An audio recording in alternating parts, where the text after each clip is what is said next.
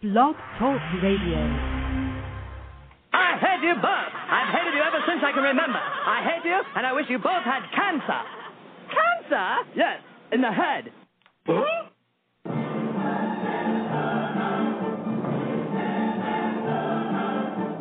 I'm as tired as hell, and I'm not going to take this anymore. Pay no attention to that man behind the curtain. Are you telling me you built a time machine? Out of a DeLorean?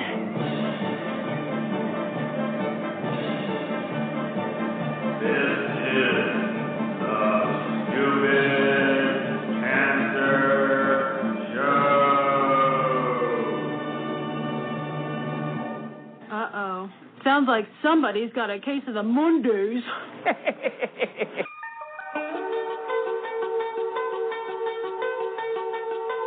Hello there, children. Hey, kids. People seem to like me because I am polite and I'm rarely late. And now, the hosts of the Stupid Cancer Show, Lisa Bernhard and Matthew Zachary. Not that there's anything wrong with that.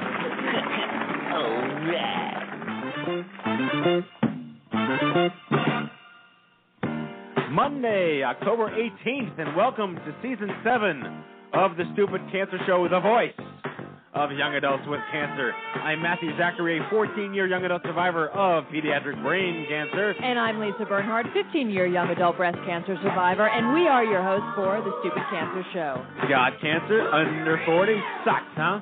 Well, get busy living because the Stupid Cancer Show is here to change the world one chemo infusion at a time. Tonight's show, don't start a charity. Ironic, you say? Joining us tonight will be Ken Berger, President and CEO of Charity Navigator, Dan Pallotta, Big Show founder, Pallotta Teamwork, and yes, I can speak, author of Uncharitable, How Restraints on Nonprofits Undermine Their Potential, and first up in our Survivor Spotlight, Harry Bass, young adult survivor of salivary gland cancer, president and founder of the Carnegie Sports Group. As a reminder, this broadcast is a production of the I'm Too Young for This Cancer Foundation, online at i2y.com. We help young adults fight cancer every day and are bringing the cause of cancer under 40 to the national spotlight because it's not okay that 70,000 young adults are diagnosed with cancer every year. So hello, my friends, and welcome back to yet another fun-filled and exciting romp through the hay on tonight's Stupid Cancer Show, where remission is not a cure and survivorship is all that matters. And a big hello out there to our first-time listeners listening to us on the Blog Talk Radio Network and on iTunes. Big shout-out to you there, and I don't have my script, but I'm just winging it and saying hello.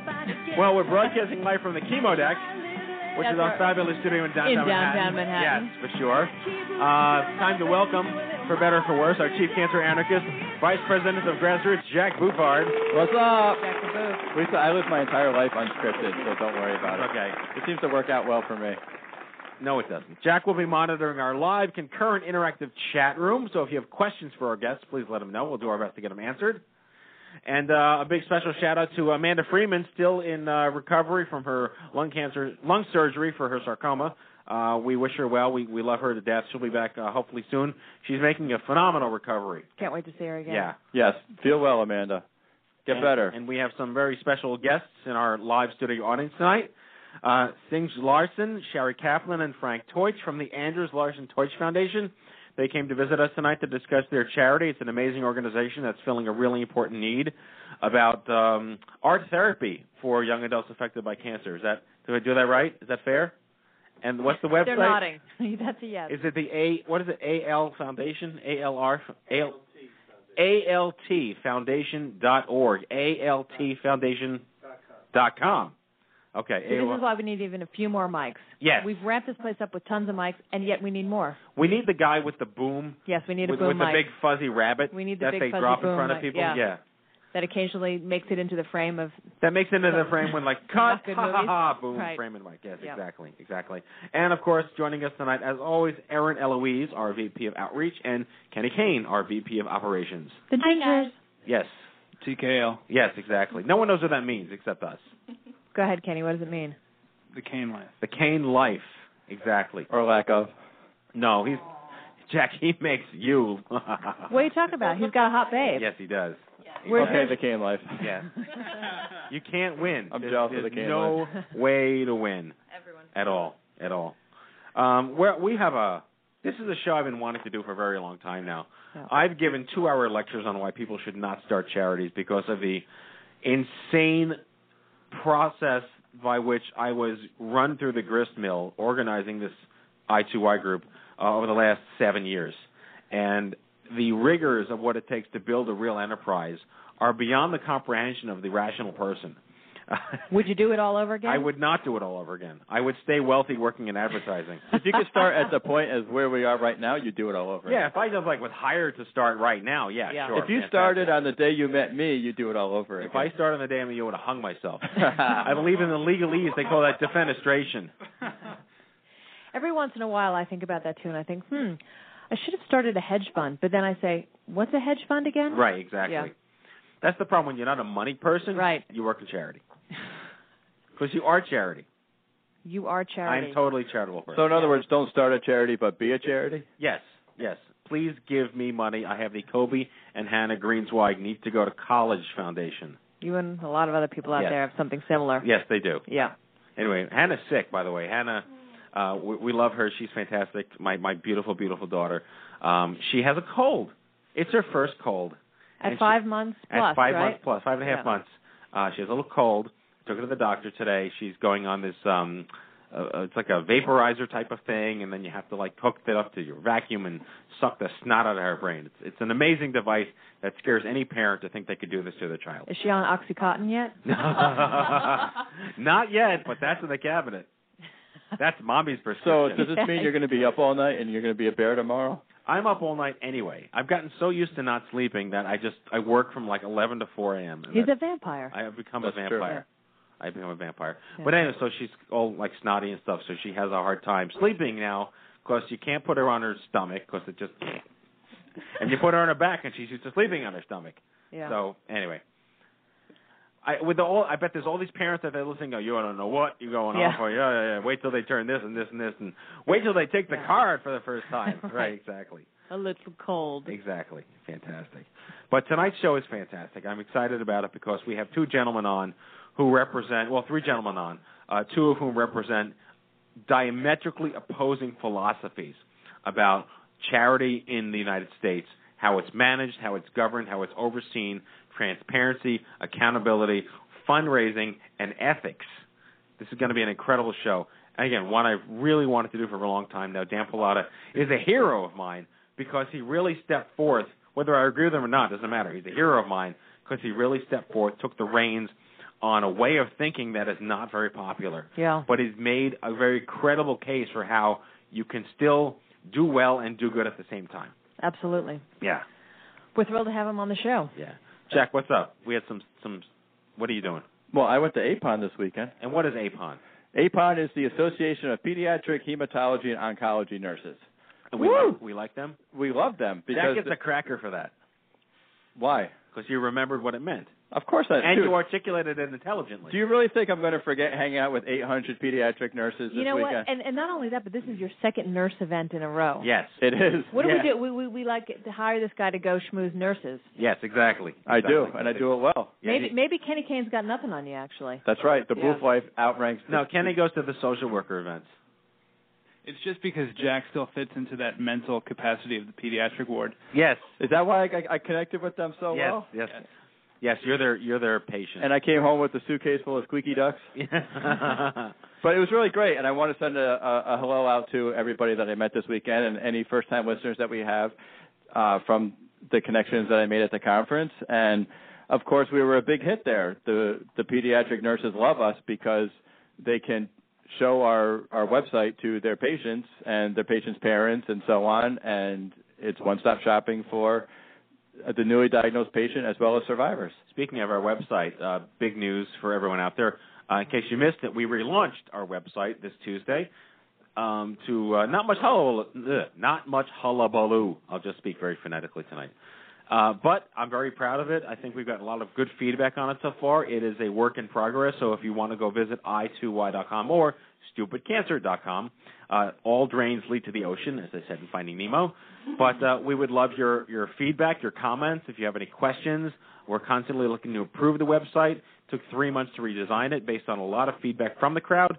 And like I said, we're hoping that it really serves our mission well. Yeah, and I was showing these nurses the site, and the middle of the homepage are these tabs that say, I'm all alone, I need money, I need a lawyer, I can't work, I need a break. And they just love that because the newly diagnosed patient or a survivor who has these, is making these statements can just see that and, boom, click one button and see all the resources that have to do with isolation, all the resources that have to do with needing money and where to get financial assistance. And everybody needs to take Matthew's words also very seriously because this website obviously exists not for us but for everybody else out there. Right. So you guys need to, it totally exists for you, so you need to give us as much feedback as possible to make it work for you as best as it possibly can. Yeah, and we had our team of experts, meaning just the Jack and Kenny, really. We have experts? Yeah, we had our team root through the website with a fine-tooth comb. It's more of a pick.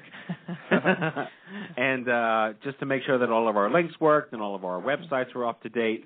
But we're just really, really excited about the new site. No, it looks It's been great. a long time coming. And it needs to serve the needs of not just cancer patients and survivors and caregivers, but nurses and social workers who have young adults, and they're really not sure where to send them when they need help. And we want to be that first go-to place for them. Absolutely. So nurses, speak up. Yes, exactly. Call Jack. That's right. Email me. There were actually a lot of nurses that loved our social, like the idea of our social events and the happy hours and our tweet ups and our boot camps and such. And they went back to their cancer centers armed with all of our swag, and there's going to be a lot of good things happening in areas that we haven't necessarily reached yet. So it was exciting. Well, congratulations on a successful event and for pimping us out again to some of our favorite people. Always. All righty. Well, let's bring out our Survivor Spotlight tonight. Very, very stoked to have this guy. All righty, 812.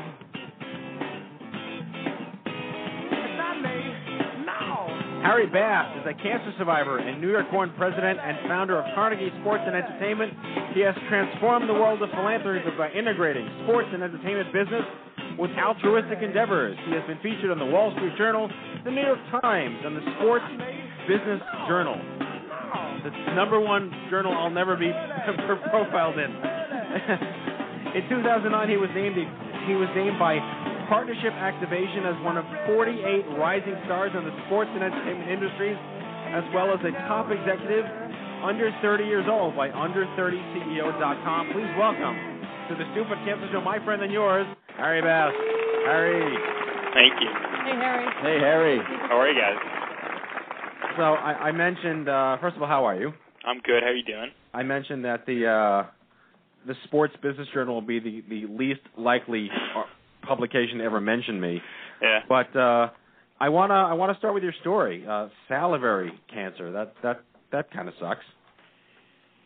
Yeah. So I was diagnosed when I was 22 years old as a senior in college, and it's a pretty rare type of cancer. You don't meet many people with salivary gland cancer. I'll tell you that. So well, what were how did you? Rare. Yeah, exactly. And what were your symptoms? I had no symptoms. I had no symptoms. I was those are the senior best in kind. college. Yeah. What's that? Those are the best kind. Those are the best kind. Yeah, those are definitely the best kind. Yeah, I was a senior in college studying at NYU, and I was actually on my way to South Africa. NYU was sending me to South Africa basically to defend my honors thesis.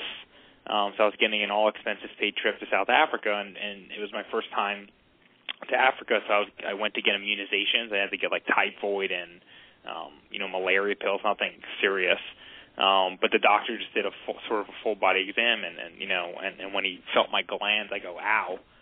And they sent me to, an ENT after that, and just like that, I was diagnosed with salivary gland cancer. Wow. Okay. So what were you defending that you had to go to Africa for? I was defending my honors thesis in college was how the World Cup, which just happened, was basically helping South Africa's peace and economic efforts. And NYU found it to be interesting, and basically was sending me over there. And if it wasn't for that trip, because I was asymptomatic, I probably would have not found out, about the cancer till months or years or who knows, And how old were you again? Right now I'm 25. And how old were you when you went to Africa for 22, I believe you said. I was right? 22, yeah. See, Pay attention, Matt. I'm technically listening. Unofficially listening.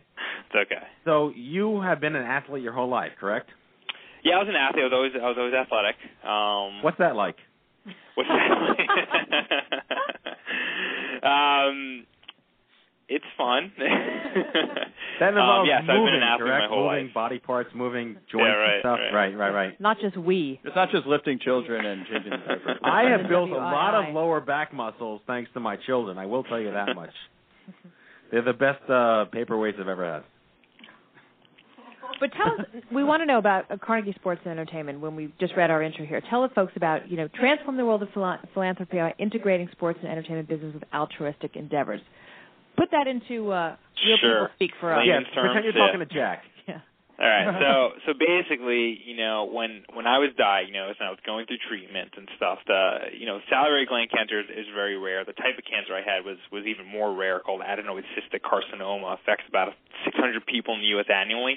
And for being a 22-year-old male was even, it was extremely rare for even a rare type of cancer.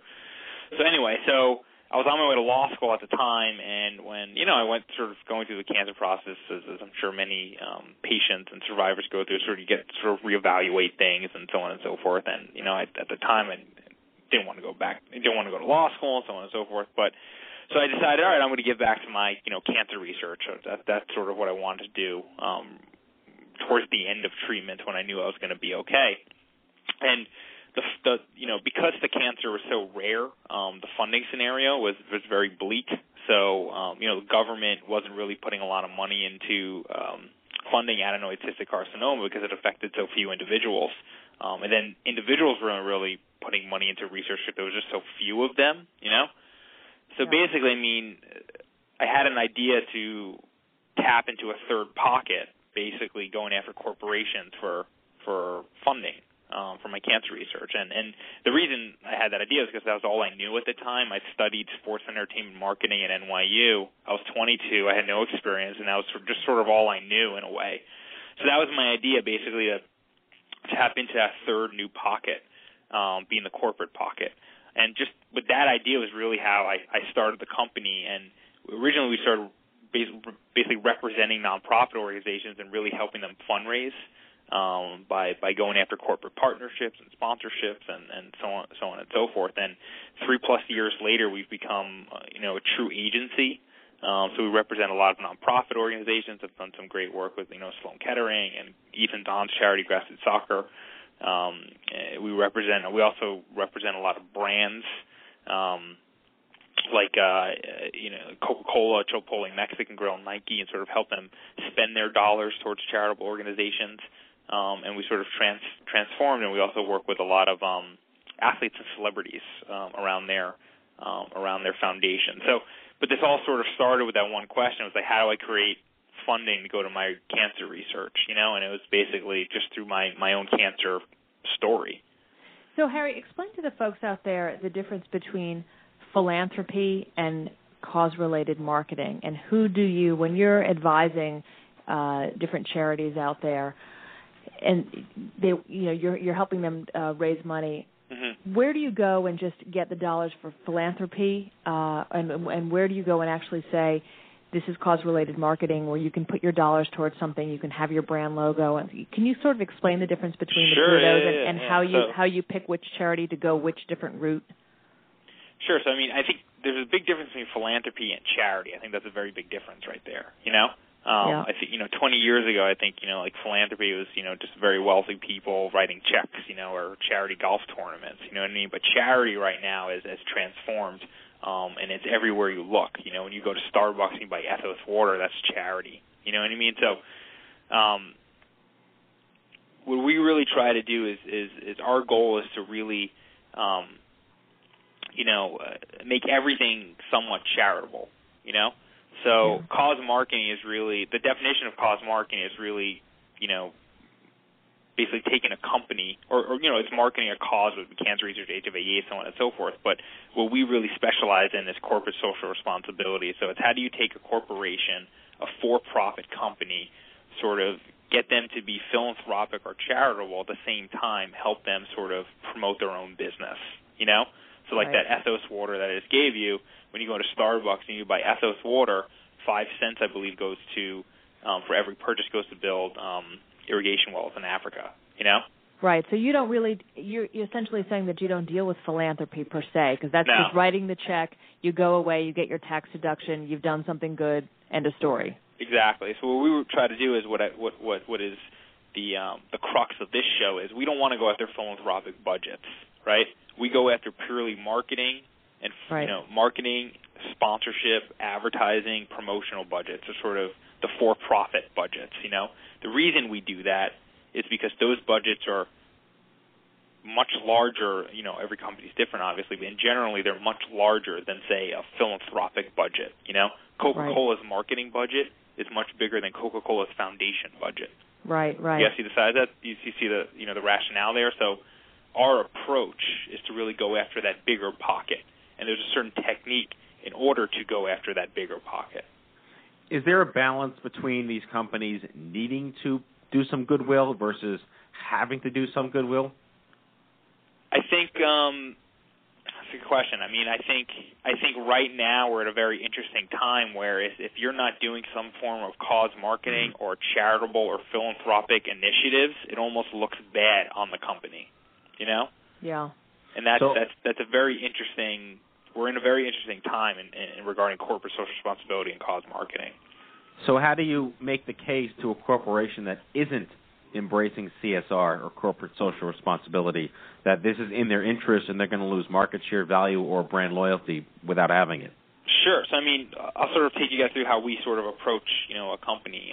Well, one, with any sort of cause marketing or any sort of, whatever we do, there's always business benefits, right? So there's whatever it's branding or advertising or, event promotions or so on and so forth. It's very easy to create marketing budgets. To create marketing benefits, That's through anything. That's very, very easy to do no matter what. But with cause marketing, you're able to get two additional things that I'll get to in a second that you can't get, say, through traditional marketing, right? One of them being is these amazing consumer benefits. Now, the stats have been updated by Cone, but what as the one we go by is the 87% rule, where 87% of consumers will buy a socially conscious brand over a non-socially conscious brand. Okay, so in layman's terms, you have Coke and Pepsi, right? Coke's donating to breast cancer awareness, let's say, and Pepsi is not. 8.7 out of 10 people will buy a Coke over Pepsi purely because of their charitable association. Right. That's fantastic. Huge. That's absolutely huge. So you're able to get that you can't get, say, through just, a 30-second spot on TV. I want to know who that 0.7 person is and what they look like. Me too.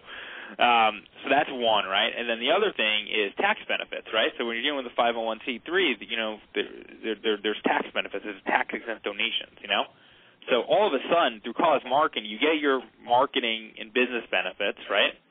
You get your consumer benefits that are very, very powerful, and at its crux, that's what cause marketing is. That's why it's so powerful. Because you're dealing with affinity and you're dealing with emotion, Then the third thing is you get tax benefits. So that's sort of how we go in and approach a company to really take part in this. Is sort of a very efficient way to spend a dollar, especially in this down economy. We've seen the rise of cause marketing really take off.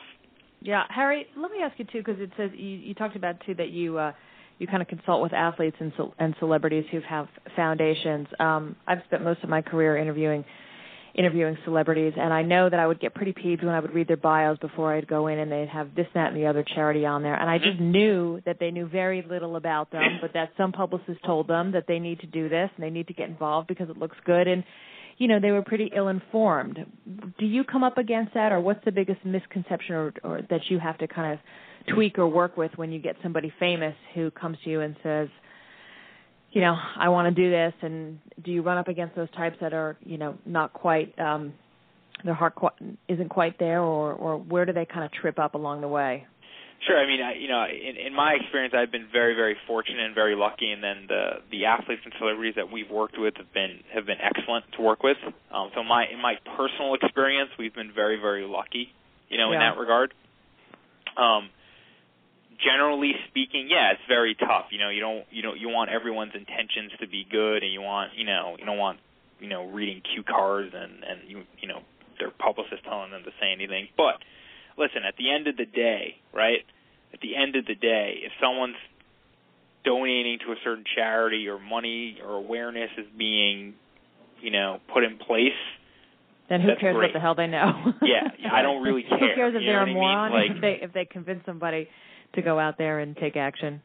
Well, we have to wrap in a minute, but this whole show is about the ethics of CEOs making lots of money or not versus effective leadership in nonprofit versus is it even worth starting a charity, especially in today's climate, given, often the emotional need to start one versus the pragmatic need to start one.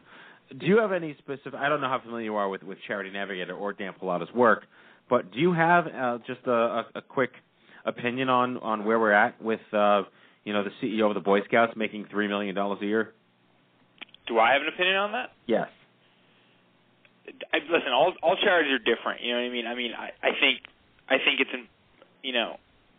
I think that's ridiculous. Making that sum of money, for a charity. However, we live in a capitalistic society. You know what I mean? Charities are able to govern what they do. The fact that charities are essentially public entities, I think, looks bad upon that that charity of a guy who's making a $3 million salary. I think regarding cause marketing, if a company is able to profit and do well, but at the same time give to another cause, and that's going to help them, I'm all for it. You know what I mean? We live in a capitalistic society. If someone can profit and do well, but also do good from a moral point of view, I sign off, and there's nothing wrong with that whatsoever. I don't think there's a right or wrong answer to that question. I didn't mean to throw you in the corner there, but it's just a really important conversation that's being held now in the world of nonprofit governance, the ethics, the trust, accountability, more than ever. And I'm sure that's something that comes up when you have to talk to these corporations about that as well. Sure, yeah, we have to be very, very conscious of all the legality, the accounting rules, so on and so forth. It's certainly not a light, easy topic to talk about. Jack's online now looking to see if the number 2 job at the Boy Scouts is open. I wanted to see if there was a millionaire merit badge. Right, exactly. Well, Harry, I really appreciate it. You are a perfect example of a young adult affected by cancer who has truly gotten busy living. I love the fact that I met you through our friend Ethan Zahn, who's an amazing guy, been on the show twice. You're doing great work. I'm enamored with everything you're doing. You know that already. And I can't wait for the day that we can work together. Absolutely. I'm honored to be on the show finally. I've heard you guys are doing a great thing, and just thanks for having me on. And what's your website for our listeners? CarnegieSE.com. And it's Carnegie Sports and Entertainment. Yep. All right. Well, you take care of yourself, Harry. Hopefully we'll see you soon. Thanks, All Harry. right, guys. Thanks so much. Have a good night. Harry. All right. Harry Bass, everybody, from Carnegie Sports Entertainment. All right, let's get right to the news here. Hello, I'm Kent Brockman, and this is Eye on Cancer. Just the facts, ma'am.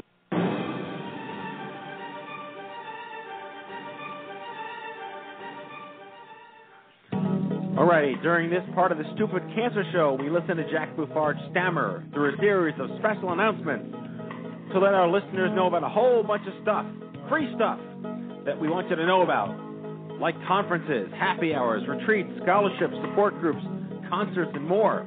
If you have something coming up that you'd like us to broadcast and spread the word about during this part of the show, please send an email to Jack Buffard. His email is jack@i2y.com. That's jack@i2y.com. All you, bro. Thanks, Matt. All right, folks, here's your Stupid Cancer News. Head on over to events.i2y.com. Events.i2y.com is your one-stop shop for all stupid cancer events happening nationwide. Stay in the loop because something could be happening in your neck of the woods, and we don't want you missing out on it, especially if I'm not going to be there. Upcoming events are Happy Hour in North Carolina, the Halloween Party in New York City, And everybody's favorite event, the 4th Annual International OMG Summit for Young Adults, is being held April 16th and 17th in New York City. That is official in the books, April 16th and 17th, OMG here in New York City. So you wanted a 2-day event, you're getting a 2-day event. Yes. And we're going to tease you. I wanted a 3-day event. All right. You can be the only one on Monday. You can come early. And we're going to tease everybody by saying there's going to be a really awesome event happening during the evening. So the Saturday night social event is not to be missed. Is awesome. So stay in the loop because we might tell you about it someday. All right, folks, being that I lack both the time and the intelligence to share with you all of the great stuff we have going on for young adults, I've created the Boof News blog. Everyone needs to check out boofnews.i2y.com. That's BOOF.i2y.com for the official list of all Stupid Cancer News resources, including surveys, exercise programs, writing workshops, peer services, and fertility resources. And that, my friends, is your Stupid Cancer News. You had some umph in that news delivery this time. Jack's excited about the OMG Summit. Yeah. I am, wicked excited. Wicked. We're very excited about it. We have our Halloween party coming up in 2 weeks. We'll talk about that next week. We're working on the first Stupid Cancer crawl, bar crawl, that is. And I'm very, very excited to announce that we only have one slot left for the Team Stupid Cancer half marathon, New York City half marathon next March. We had 25 slots. We filled 24 slots. If you would like to be that 25th slot, no peer pressure, go to teamstupidcancer.com. We would love to have you. Are the Gingers running it? They're both running it. Both with of Jack. them. So Lisa, I'm running on. it. So we're the only two slackers that aren't running it? I don't run. I observe. I'm more of a scientician. Matt walks fast. Yes. A scientician? Scientician. Yes. You're holding up signs. No, like a scientist and an optician. Called a scientist, Matt. Yeah, I know. Actually, there's two people in the chat room that I You're think... somebody who holds up signs during a race. A scientician. Scientician. Yeah. There's two people in the chat room I think should fight over our last spot, and that's Lindsay, Gina, and Val Gallo. So I think one of them should do it. I'm better at biking. One day we'll get one of those. What about rides. pushing me in a our stroller? own ride going. It's the Stupid Cancer Push Jackathon. Not push Jack around us. How about downhill? Okay, we can do the downhill and bike. I'll let go. It'll be a let go on. Well, there was one other thing I wanted to mention. I want to bring this up with Ken, but I wanted to hear our dialogue about it before we bring him on the show. Livestrong has this new program now where they have all this money to give away, which is great. We like when they give money away to very, very needy and important causes, especially hospitals and clinics that help young adults and help cancer survivors of all ages. But I take umbrage with this. I can't claim that I know it in complete granular detail, but from what I've read and what I've saw, they are doing public voting for Livestrong to decide where their money goes. That's weird. I have a problem with that because foundations that give money away should be the ones that determine where their money goes. It shouldn't be up to the public to decide how a foundation spends its money. The public should only decide how, contest money is spent, like the Pepsi Refresh Project. Right. Or the Chase Community Giving, or the Amex Open Project. These are things that are crowdsourced in public and I think ethically viable. The idea of the public telling, the Ford Foundation, you have to give money here and not there. We're not the experts. We don't vet these grant applications. It's not our responsibility. So I put that out to the crowd. I put that out to Livestrong. I would really appreciate someone coming to me and explaining why it's up to me to decide this cancer center is better than that one for your money. But wouldn't a cancer center that has a bigger community be able to slam the voting and like if Sloan Kettering is up against the Podunk Cancer Center or Podunk, yeah, they're not going to get the same. That's where Hannah Vogler is, Arkansas or something, right? Yeah, but that's just not fair. It just doesn't seem fair and equitable. So he's got his hands full right now, but time to have Doug Ullman back on the show? I don't know. I mean, I would love to have Doug on. There's an open invitation for Doug on the show every week, by the way. I just said that. Okay, Doug, there you go. But yeah, Lance is in hot water again, and there was a brilliant article that actually Livestrong posted on their Facebook wall. It's gotten hundreds of comments and hundreds of likes about this new Fast Company magazine article about Lance and him representing the brand. Would Livestrong, the brand, survive if Lance went down? We should take our own poll. We should take our own poll. People should just. What do you think? Well, chat room right now. Wetting the Jump whistle. on it. Wetting the whistle. I think this would be a very appropriate time to bring on Ken Berger. So let's cue this up.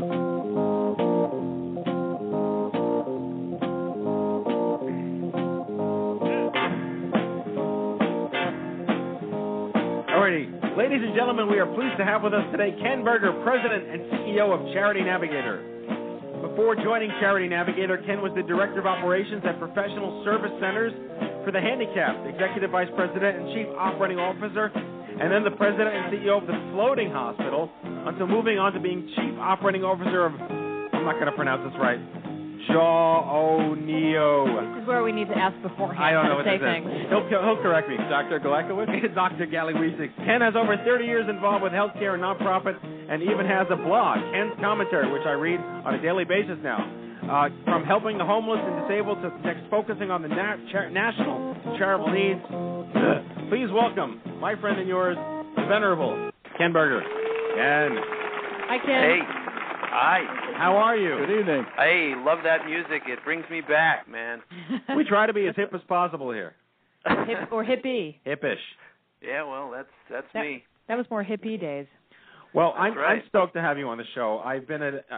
You have no idea how often Jack and I, in Black Ops fashion, go all the way through everything within Charity Navigator to just cull out and skulk out the dirtiest stuff we can throw at other organizations.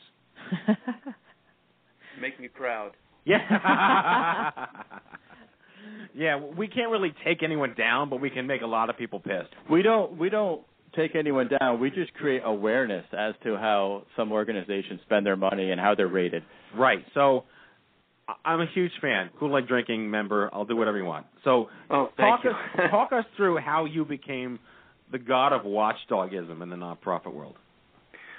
Well, basically what happened was there was a philanthropist, a guy who was self-made millionaire, and he wanted to give back through philanthropy, and he wanted to find some kind of a place where he could get objective information. And at that time, there were the scandals going on with the United Way and Covenant House and Hale House, and so he really wanted to be careful, and he found that there was no place he could go to get objective information about the performance of the charities. And so he created Charity Navigator for that purpose, to be a place that would be a guide to intelligent giving. And we started out in 2002 with about 18,000 visitors, and today we have about 3.5 million unique visitors, not just hits, but unique visitors each year. And we're estimated to impact somewhere between $5 and $10 billion of charitable giving each year. Which is extraordinary. It just blows my mind. I guess let's just start from scratch for the lay listener out there. Why is there a need to oversee charities? And in a Smurfy world, shouldn't things be run the right way? Well, it actually gets back to the conversation you were having about Livestrong and the question of whether the public should be making these decisions or whether you need experts. One of the problems is that in the world today for nonprofits, oftentimes he who has the best marketing or the best advertising wins, not he who is the most he or she is the most mission-driven or really has the best results. And so the sad fact is that for a variety of reasons, much of the money that goes into the charitable sector is really inefficiently used. And I actually find that Dan Pallotta and I agree on a lot of things, and that would be one of them, that the way that we give out the hundreds of billions of dollars that we give to charity each year is pretty irrational and based more on feeling than on thought. And, one of our taglines is we want to be the place where the heart meets the mind, and that people begin to see that when you give to charity, you really got to use your head, and a little bit of research can really help you avoid some disasters. And Ken, also for the layperson out there, explain your methodology. And aren't you in the process of tweaking it somewhat? Yes, yes, we are. We started out basically we were trying to find a place where we could get objective information. We asked the charities to provide us with information, and most of them, and that's another challenge, unfortunately said, who the heck are you guys, and why would I possibly want to give information to a place that's going to give me a grade? So we're not giving you anything. So we had to find a place to get information that was standardized and objective, and so we went to the IRS, because every charity of a certain size has to present certain information reports each year to the IRS that's public. And so we began with that information. So for the first 8 years of our history, our focus has been on the financial performance of the charities. But this year, we announced our plan for the first time to revamp our rating system to go to what we consider to be the 3 critical things that need to be looked at. One is the financial health. The second is the accountability and transparency to stakeholders, the public and others, and the people served. And then the third area, the most important, is the results of the work. And that our rating system in the future is going to look at all 3 of those dimensions. We call it a 3-dimensional rating system, moving from one dimension of finance to this 3-dimensional view, which we think is what donors need to make a good decision. And so, in addition to going to the IRS, then, so have the charities become any more helpful in providing you with other information, or where else do you call your information from? The charities have become more helpful because if you get our highest score, you can get our seal. And by the way, everything is for free. We don't charge the charities. We don't charge users. We're unique in that regard. And they know that if they score high with us, they will get donors they never heard of before. We just had a charity a few weeks ago called us up out of the blue and said they got a $2 million donation based upon their Charity Navigator review. So they are definitely starting to cooperate more when they Would you like to join our board of directors? Can we get a review, like, instantly? Well, we're a charity, too. Have so someone listen, send us 2 my heart's with you. We are right. a charity, too, and trust me, I know what it's like to the challenges of raising money. So yes, they are cooperating more, but what we're planning to do, though, is we're going to focus on the website of charities, because that's where donors have to go, that's where the public needs to go, and we want to encourage charities to report their results, to report their accountability, their best practices on their websites, and that's where we're going to start looking for this additional information. So we don't want them to send us a report in the mail, because that doesn't help the public. We want to drive more information into the public domain through the websites. So let me ask you a quick question. This is something that the crowdsourcing is great when you're trying to figure out what the new flavor of Mountain Dew is going to be. So, right. But I work in healthcare. I'm involved with Google Health. I do a lot of stuff in social media for the Health 2.0 technology movement. And when you crowdsource certain things, it can tend to be very misleading. For example, even things like Yelp, for example. Yelp can make or break a restaurant or a venue if there's just one bad waiter one night who had a bad day. Yeah. So, and that doesn't really do justice to the organization, and you hope things balance out through the net of the average person that gives it a higher rating overall. When you start crowdsourcing on charities, how do you vet that? Because I know you have comment fields, and there's a lot of vitriol and a lot of praise. It's very extreme in the comments on a lot of charities there. How do you vet that? Well, we have a partner that we're looking to move forward with that does crowdsourcing. But basically for us, we're going to try to what I would call triangulate, which is to get information from as many directions as possible. Crowdsourcing is one avenue, but it is not going to be heavily weighted because of the weaknesses you've described. And typically crowdsourcing really only adds value if you reach a significant number so that you can crowd out the outliers, the extreme outliers that are either, biased to the extreme in one direction or another, and you get the actual pulse.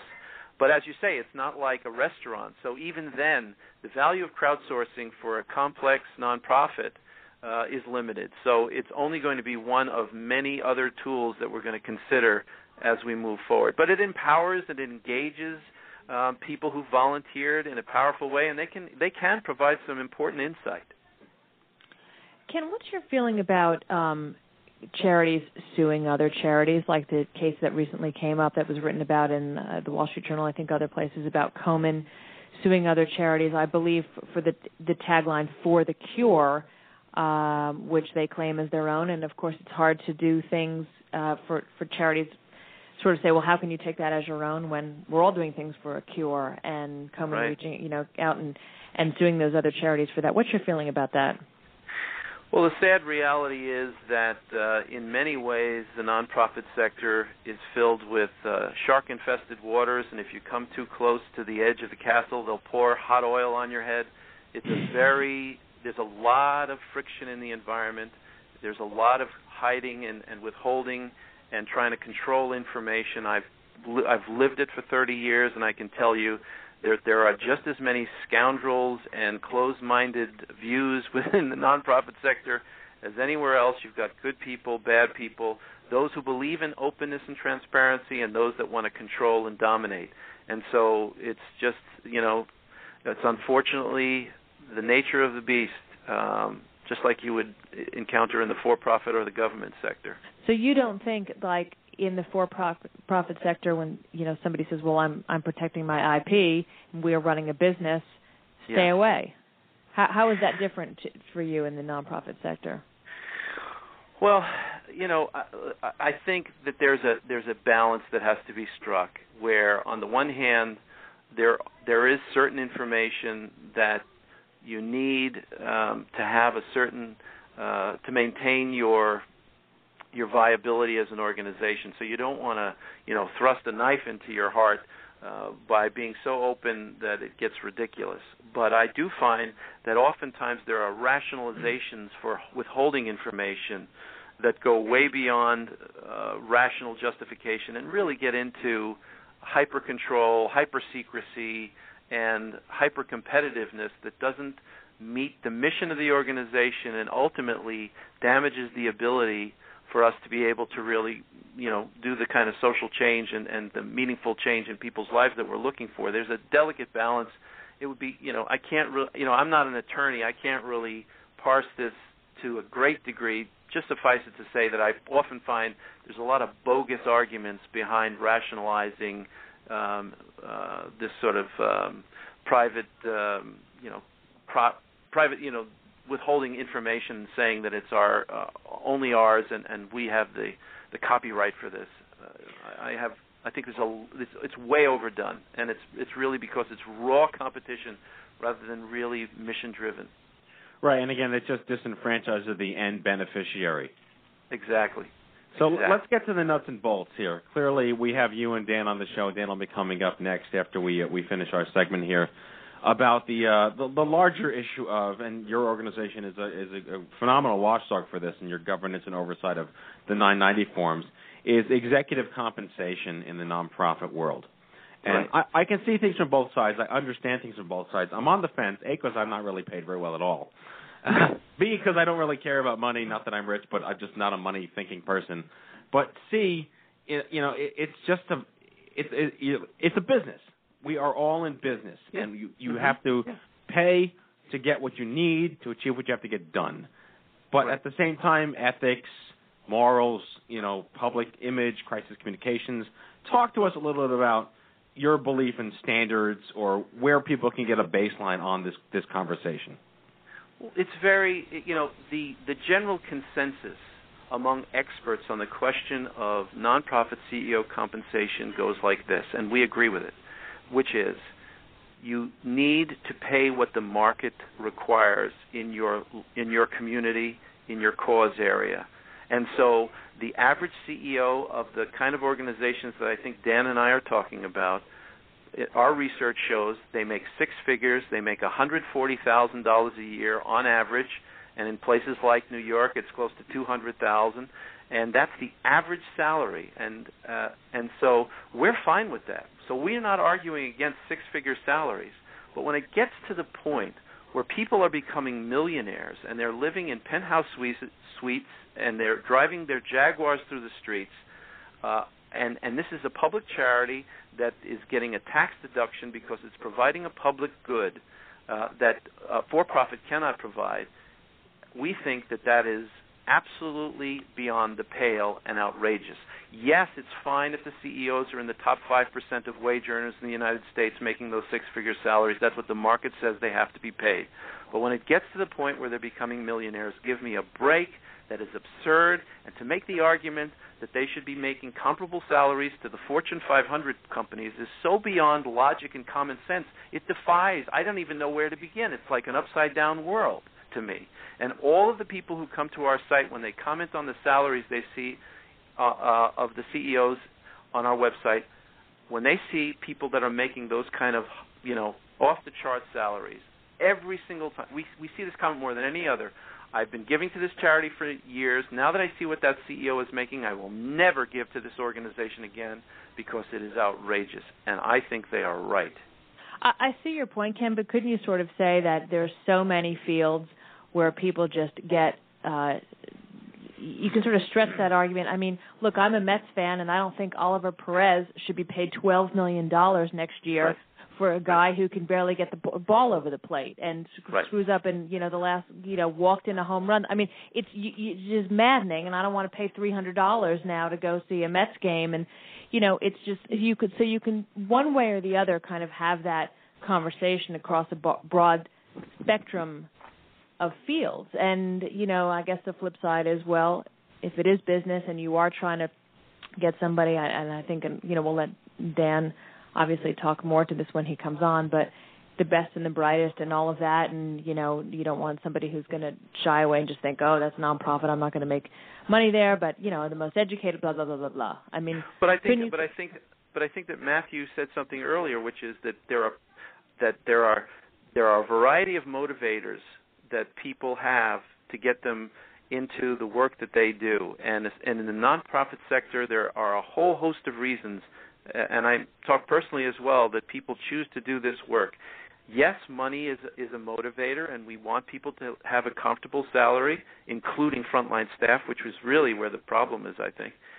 But in addition, there are other motivators that people have, and to say that it's all about money so reduces the conversation and simplifies things and negates these other realities, just as it does that to compare the nonprofit sector with some of these other fields. We're saying pay what the market requires. And so if in some other field it requires something else, well, that's something else. But all the research shows that a six-figure salary, low six figures, is adequate to get very competent people. And I've seen many amazing people running these organizations. I think the real problem, which we're missing in this conversation, is the frontline staff, who oftentimes don't even get barely minimum wage, barely any kind of benefits, and they're doing some of the most critical work. And we get all caught up in this whole thing about these CEOs, when in fact all that we see is that they're quite comfortable. Thank you very much. They're already in the top 5%. Let's leave it alone and really start looking at where the problem really lies, the people who are in the heart and soul of these organizations that are frontline workers. Yeah, and I think it also is true of, like, with politics, too. Like, we have Mayor Bloomberg here in New York City who takes on a salary of $1 a year, and Governor Schwarzenegger in California, I think, takes either no salary or $1 a year. But then we have these CEOs that are the heads of these nonprofits that are staffed by an army of volunteers making millions of dollars. Well, Ken, is this a fair statement? Because we have to wrap in just a second to bring Dan on. But is this a fair statement to make? Or am I extrapolating correctly? If you are hired to be the CEO of a multi-million or billion-dollar charity, mm-hmm. does that mean that the experience you have accrued to earn that position clearly means you've either been in the for-profit world for a long time making a lot of money, or you're earning close to what you've been earning perhaps so far, and that you feel like you're entitled to it? Or is there just a flat line in the sand that says if you're going to work in charity, you can't make that much money? There are plenty of people who are running these 100 million or above organizations that have worked in the nonprofit sector for their whole careers. It's not a transfer. There are some very skilled people. I'll give you an example. The head of the Red Cross, which is a $3 billion a year nonprofit, the head of that organization makes around $600,000 a year. And we find for organizations over $100 million, a salary that's around $600,000 is the norm. So we're okay with that because that's what the market indicates. But then you have others that are smaller organizations, like you talked about the Boys and Girls Club, where it's just off the charts, and it shows that the board is basing their decisions not upon objective analysis, but some kind of convoluted, thinking that they don't do the diligence that's required to make this an objective decision. And these arguments that we can only get the best and the brightest if we pay those salaries, actually it's really quite insulting because it assumes that that's the only motivator and that anybody that does this work that's been doing it for these mere low six-figure salaries is an idiot that it's not competent to do this. And I really think there's some assumptions behind this whole argument for these multi-million-dollar salaries that is just so flawed and just downright insulting. Well, I want to have you back on the show. Clearly, we need to have this larger conversation. We could probably do a full show just with you and some of your team members, completely deconstructing and destroying organizations that are under the gun right now. But we are out of time. I can't thank you enough for being on the show. My pleasure. But charitynavigator.org is, in my personal opinion, one of the greatest watchdog organizations, one of the greatest nonprofit organizations in the United States today. I encourage anyone who has any questions about the organizations that they care about to read the reviews, to read the Charity Navigator approval. If they get the seal, they're cool. You guys are doing amazing work, and thank you so much for your time. Oh, thank you for saying that, and thank you for having me. All right, everybody. Thank you, Ken Berger from Charity Navigator. Man, nobody knows this, but when I log into my web browser every day, Charity Navigator is my homepage. Is it? Oh, absolutely. Are you sure about that? No. All right, and now for the other side. All right, tonight we're thrilled to welcome Dan Pallotta, founder of Pallotta Teamworks, which invented the multi-day AIDS Rise and Breast Cancer 3 Days and is responsible for raising over $500 million with a B and netted $305 million in 9 years and was the winner of Grand Week's Best Cause-Related Event Award. He is the author of Uncharitable, How Restraints on Nonprofits Undermine Their Potential, a #1 bestseller in the charity category on Amazon. It was reviewed by the New York Times, LA Times, Washington Post, Today Show, CNN, NPR. He is a William J. Clinton distinguished lecturer, blogger, all-around businessman. Please welcome Dan Pallotta. Dan. Hi, Dan. Hi, how you guys doing? How you doing? Welcome to the Stupid Cancer Show. Well, thanks for having me. Well, you've been listening in the whole time. I read your book. As soon as I found out about it, hit the shelves, I ran right over to Barnes & Noble. I picked it up. Again, huge fan. I think you are really an extraordinary individual. Oh, thank you. That's very sweet of you to say. Appreciate that. So clearly, you've been listening to the show. This is all about the slippery slope, perhaps, of the charitable state of charities in the United States today, the economy, ethics, morals, guidelines, governance, oversight. But you've really come in and game-changed some philosophies about the way we perceive things, the way you can really make a difference. Talk to us about how you got started. I got started in college. I was the chair of the Hunger Action Committee at Harvard. I was learning about hunger-related mortality and how huge it was, how large the numbers were, and we were doing these little fundraisers for Oxfam. And I got really frustrated with how tiny our little fundraising efforts were up against the massive scale of that problem. I wanted to do something big, so I organized a bike ride across America, and 40 of us rode our bikes 4,200 miles that summer from Seattle, Washington, all the way back to Boston to raise awareness and raise money about the plight of hungry and starving people and children all over the world. And it was a really a really powerful experience to give your all for something in that way, you know, to do something and have nothing left at the end of it, to be spent, depleted spiritually, physically, emotionally.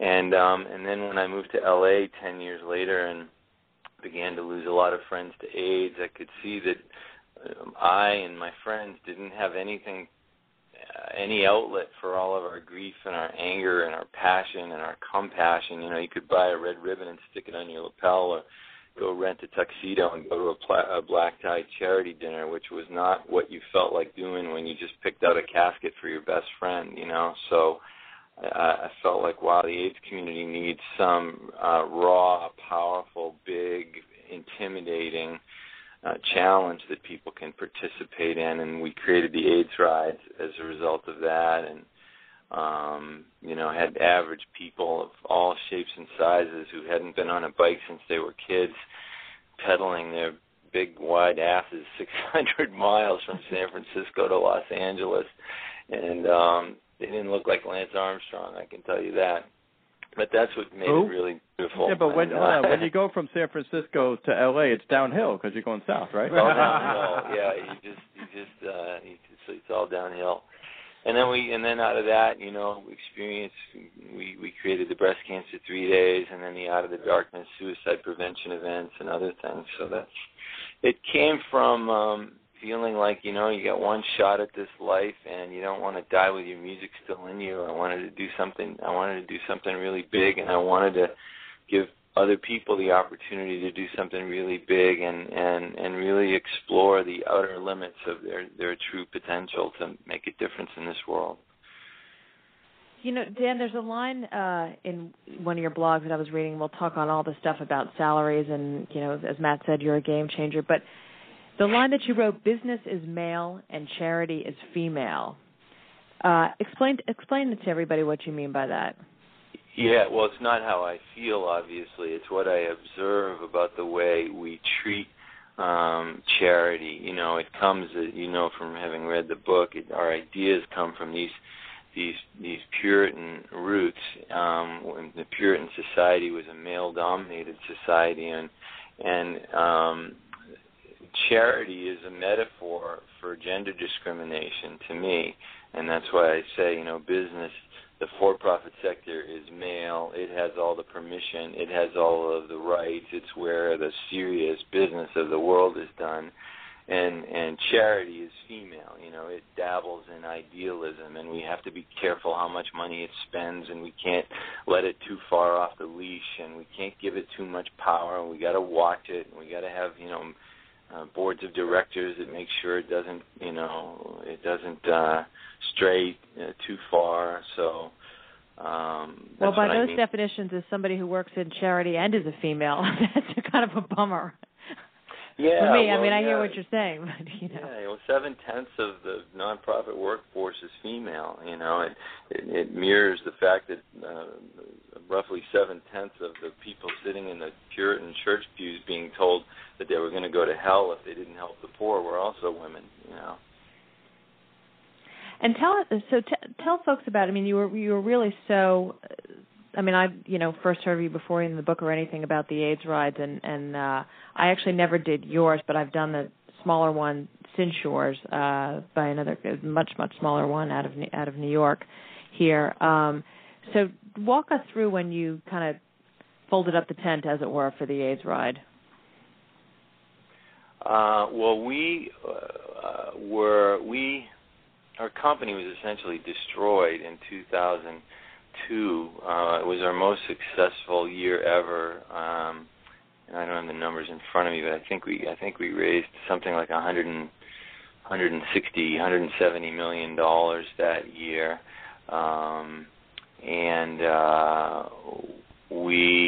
The Breast Cancer 3-Day program was our largest program, and we did it every year with Avon, and they called us that year and said they didn't want to do the 3 days anymore. And I immediately thought they were going to compete, but they didn't say anything about that. So we began to look for another partner, since we owned the Breast Cancer 3-Day program, and we found another partner, and we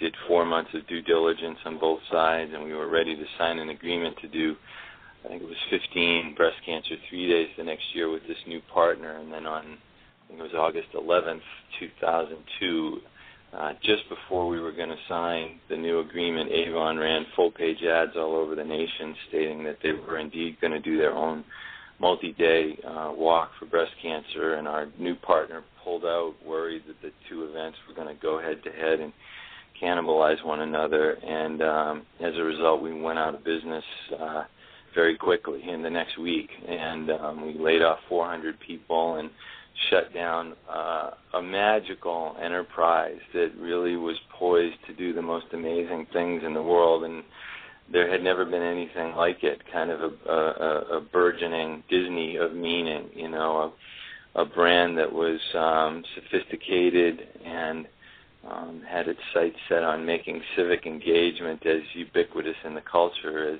as Disney made, you know, going to Disneyland, really. So we subsequently sued Avon for a breach of contract, and we won on the breach of contract claim after a 3-year arbitration. But you were you were done by then. Yeah, we were done by then, yeah. But there are more interesting things to talk about than that, so let's not dwell on that. Dan, when you decided that you really wanted to take action for the AIDS movement, did you think to go to AMFAR and say, how can I help you? Or did it just like you didn't even want to bother and you said, I can do this better my way? Well, we did go to a charity, not AMFAR, but we went to the Los Angeles Gay and Lesbian Community Services Center and said, we have this great idea and we'd like to produce it on your behalf. And then, you know, as we spread the AIDS rides around the country, we would go to local charities, the Fenway Community Health Center in Boston, the Lesbian and Gay Center in New York. So, you know, it was there were dozens and dozens of AIDS charities that we worked with on the AIDS rides. So, you know, we weren't creating any new charity. So has this experience with, you know, the sort of disenfranchisement and, you know, is that what gave you the impetus to reconsider the basic philosophies of fundraising and cause giving in this country? What was the spark, if you had one, that I need to write this book on charitable, how restraints on nonprofits undermine their potential?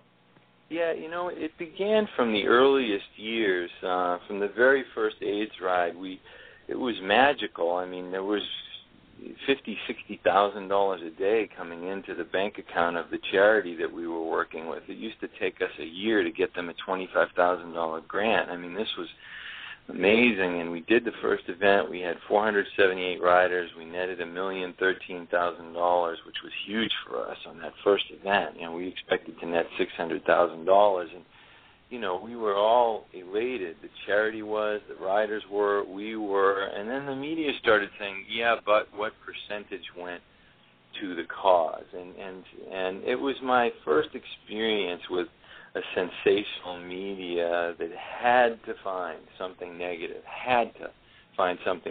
about something that was unbelievably positive. And so as we began to grow, you know, the more we did the things that business has carte blanche to do, the more we would get criticized. So that if we would run a, you know, $50,000 full-page ad in the New York Times, people would say, oh, that's outrageous that they spend all this money on marketing. That money should have gone to people with AIDS. Well, you know, that $50,000 ad brought in 2,000 phone calls, and 1,000 of those people registered for the ride, and they raised, you know, $2,000 each. So that $50,000 ad produced $2 million in revenue. I mean, you want to talk about morality. It would have been immoral not to run that ad. And, oh, your brochures are so slick, you know. Yeah, well, you know what? You get slick brochures from Armani and Pottery Barn and everybody else every day. You don't raise a ruckus about that. What, the starving, the people suffering from AIDS are supposed to be shown to you on Xerox goldenrod paper, and fine suits from Armani can have beautiful quality paper that really bring out the detail of the thread, but we can't bring out the detail of a tear in somebody's eye. So, everything that we did, I just saw over time, wow, there's this apartheid. We have two rule books. We have one for charity, and we have one for the rest of the economic world. And we put charity in an extreme disadvantage. We tell it, you should act more like business. We want charity to act more like business. Well, what we mean by that is we want it to be more efficient. In other words, we want to draw more blood from the stone. We want them to do more for less. Well, that's not how Apple becomes successful. We in the for-profit sector, we allow people to pay a competitive wage based on the value they produce, pretty much without limit. But as you just heard, we don't like to see people make a lot of money in charity. In the for-profit sector, we let them advertise until the last dollar no longer produces a penny of value. But we don't like to see our donations spent on advertising and charity. So charity can't build the kind of market demand for causes the way Apple can build it for iPad. We let the for-profit sector take huge risks. Paramount Pictures can make a $100 million movie that flops. We don't place any moral judgment on them. But God help you if you run a $5 million community fundraiser that doesn't produce a 70% return in the first 12 months. The Attorney General wants to investigate you. So that. Well, I really, guess there's. Yeah, I'm sorry. So anyway, my point is here. You can't use money to attract talent away from the for-profit sector. You can't advertise. You can't take the kinds of risks the for-profit sector can. You can't think in the long term, and you don't have a stock market. Well, you just put charity at the most extreme disadvantage to the for-profit sector and the rest of the economy, and then you wonder why we're not solving any social problems. Do you think that there should be a salary cap for executive compensation, or no? Well, no, I don't. But, I think you need to step back. It's easy for everybody to get excited about the executive compensation conversation, and it's easy to talk about Porsches or Jaguars driving down the street and penthouse suites and really sensationalize it. But I think we need to take a step back and say, are we solving any of the large problems in this world that we hope to solve in our lifetime? And the answer is, on many fronts, no, we're not. 10 years ago, there were 824 million people malnourished in the world. Today, there are 1 billion people malnourished in the world. In 1997, 1.1 million adults and children died of AIDS in the world. 10 years later, despite the introduction of protease inhibitors, that number has doubled. 10 years ago, 43,000 American women died of breast cancer. 10 years later, that number hasn't changed very much. Last year, 41,000 American women died of breast cancer. Homelessness, poverty has remained stuck in the U.S. at 17% ever since we've been measuring it for decades. So at some point, you got to ask yourself, is this whole system of deprivation and the whole system that Ken would defend in terms of salaries, is it working? And what do we want? Do we want to get on our high horse about not paying anybody a high salary, or do we want to cure cancer someday? And that's what we really have to ask ourselves, Yeah. Well, the underlying psychology is the difference of the ask. When you're going out and you're asking people for money, as opposed to, a corporation that's either a private company or something that, folks have the option to buy shares in, right? And that's sort of... Well, but in any event, people want to buy quality, right? And I'm not saying start paying people $1 million a year and they'll all of a sudden get smarter and more productive. That's not at all what I'm saying. What I'm saying is a financial incentive is a tool, right? And if you can use it to attract more talented people and they can grow the organization, then rather than feel spiteful that you don't want to help pay somebody's salary, look at it as a multiplication of your investment. Because if there's a woman out there that wants $2 million a year, and she was earning $2 million in the for-profit sector, and she can quadruple the size of a nonprofit organization, and my donation can go to her salary, I say, I want my donation to go to her salary. She's going to quadruple my donation. Instead of looking at it in this twisted way where she's somehow taking money away from the cause. She's not taking money away from the cause if she's worth her salary, and if she's increasing the size of the organization. Right. You know, this notion, I mean, Ken would say, oh, we're fine with $150,000. Oh, please, come into the real world. You know, $150,000. Do you know that, you know, the median compensation for a Stanford MBA 10 years out of business school at the age of 38 is $400,000? You know, let's get in the real world. And yes, you don't have to be entirely motivated by money, but some people have huge earning potential.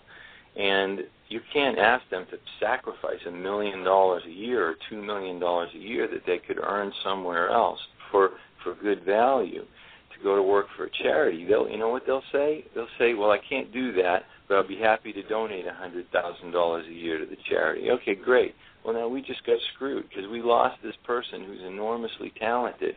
And it's not because they didn't have love in their hearts. I mean, look at Warren Buffett, right?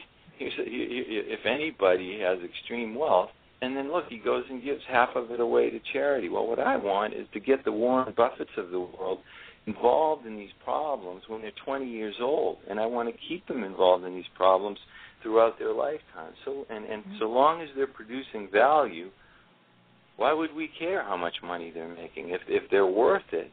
You know, you wouldn't say, well, someone's produced $1 million fundraiser and they're getting paid $100,000. I'm fine with that. But I don't want that person to produce $10 million and be paid $1 million. Well, why not? It's still the same percentage. Right, 10% of what they produced, you know.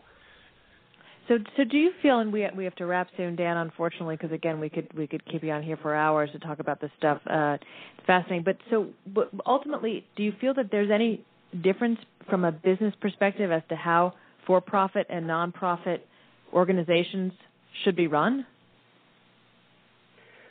Well, there's the tax issue, but but otherwise, you know, I really don't think so, honestly. And daily operations. It's controversial, but. No, you know, we've created these two different sets of rule books, and why? Why would you have one set of rules for putting a computer on everybody's desk, and then a completely different set of rules for putting a plate of food on everybody's table? Well, why would you switch up the incentives? In fact, if it's money and financial incentive that help put a computer on everybody's desk, why on earth would you strip that away from the suffering in this world and take away one of the most powerful incentives available to humanity? Yes, there's the human heart, but we're now seeing the limits of the human heart. These problems are not getting solved, and at some point we've got to ask ourselves, you know, the AA aphorism, you know, to keep doing the same thing over and over again and expecting a different result is insanity. And frankly, the starving children of the world and kids with cancer and everybody else with cancer cannot afford the luxury of our insanity anymore. Dan, a real quick yes or no question. I don't want to, you know, take such an incredibly complicated philosophical debate and you know, downsize it to one simple yes or no. But do you think there will ever become a time where we will not be motivated by financial gain and just for the general good of society? I do, but you're talking about a highly enlightened society, and we're probably many tens, if not hundreds of generations away from that. And in the meantime, you know, the way you get to that society is you beat capitalism at its own game, and you promote love, which is what that is, by the use of capitalism. Well said. That's a good note to end on. All right. Well, Dan, again, it's great to have you. Wish we had more time. What's the website for the book? Uncharitable.net. There you go. Uncharitable.net. How restraints on nonprofits undermine their potential. Dan Pallotta. Great to have you, Dan. Come back, we hope, in the future. And good luck with the book. Thanks so more to much, talk you about. guys. Thank you so much. Dan Pallotta, everybody.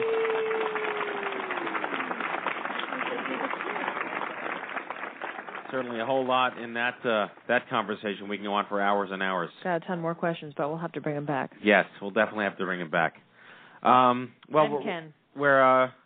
Yeah, I mean, like I said, this is a debate that will rage on and on and on. I would love nothing more than to make $2 million a year, but I haven't. I was brought up with an ethical, problem with doing that on the back of charity.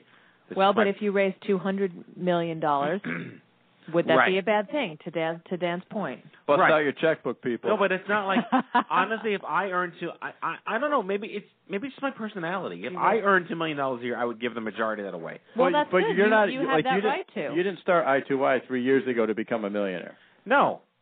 No, of course not. No, you don't start a charity to become a millionaire. No. That's to Dan's point. But like, let's say for some reason, and we can end on this. It's just a to be continued. Let's say the American Cancer Society comes to me tomorrow and says, we want to reach out to the youth market. We want to hire you to head up the Young Adult American Cancer Society initiative. You'll be given, $750,000 a year, executive compensation, a bonus package of this, blah blah blah. I wouldn't even know what to do with that amount of money. I'd give it back to I2Y. Well, I'd be like, bye, Matt. Yeah, right. That's totally your choice, though. I mean, he's But not that's saying what I'm that he's. It's my personal you don't philosophy on that. You don't have to take that money. No, but is that my own personal ethics coming in? Or is that just the way I was brought up? That I don't think it's right. That if you're gonna make this much money, do you really need to? And wouldn't that extra money that you don't necessarily need to make money, which is my opinion, be better served actually helping people? Sure. Well, you can put it back into the organization, or give it to another organization. Exactly. Yes. All right. Well, on that note, put it in the Kobe and Hannah Trust Fund. The Kobe and Hannah need to not go to community college trust fund. No slight to community college. We love community. We just lost more sponsors. Happens. We just lost the University of Phoenix. Happens every show. We're keeping our track record going. Yes, exactly. All right, well, folks, thanks again. Speaking of not raising money. Yeah, speaking of not raising money. Sponsor. All righty. Now it's time for our closing sequence. Prepare to activate. I hear there's rumors on the internets. You ever seen a grown man naked? And so, to all of you, a fond farewell. Hooray, I'm helping. You are a meathead. Oh, Magoo, you've done it again. That was so terrible, I think you gave me cancer. All right, folks, that's tonight's show, our 154th, 154 broadcast. We hope you had as much fun as we did poking a stick at stupid cancer. I'd like to thank our in-studio guests, Singe Larson, Sherry Kaplan, and Frank Teutsch of the Anders Larson Teutsch Foundation, Aaron Eloise, and Kenny Kane, as always. Next week's show is Pink Nausea and the Pinkocalypse. That is October. Think before you pink. Our Survivor Spotlight, Aaron Eloise. I know her. And from Breast Cancer Action, Barbara Brenner, Kimberly Irish, and Angela Wall. A show not to be missed if you despise all things pink in October and the exploitation of breast cancer. If you've missed any of our previous shows, subscribe to the iTunes podcast and download them all at iTunes.i2y.com or check out the archives at StupidCancerShow.com. Remember, folks, if it's not stupid, it's not cancer. We'll see you all back here next week live from the chemo deck. Jack Buffard, Lisa Bernhardt, Amanda Freeman, Captain Stewie, and I wish you all a great week. Go to business, Lindsay. Get busy living.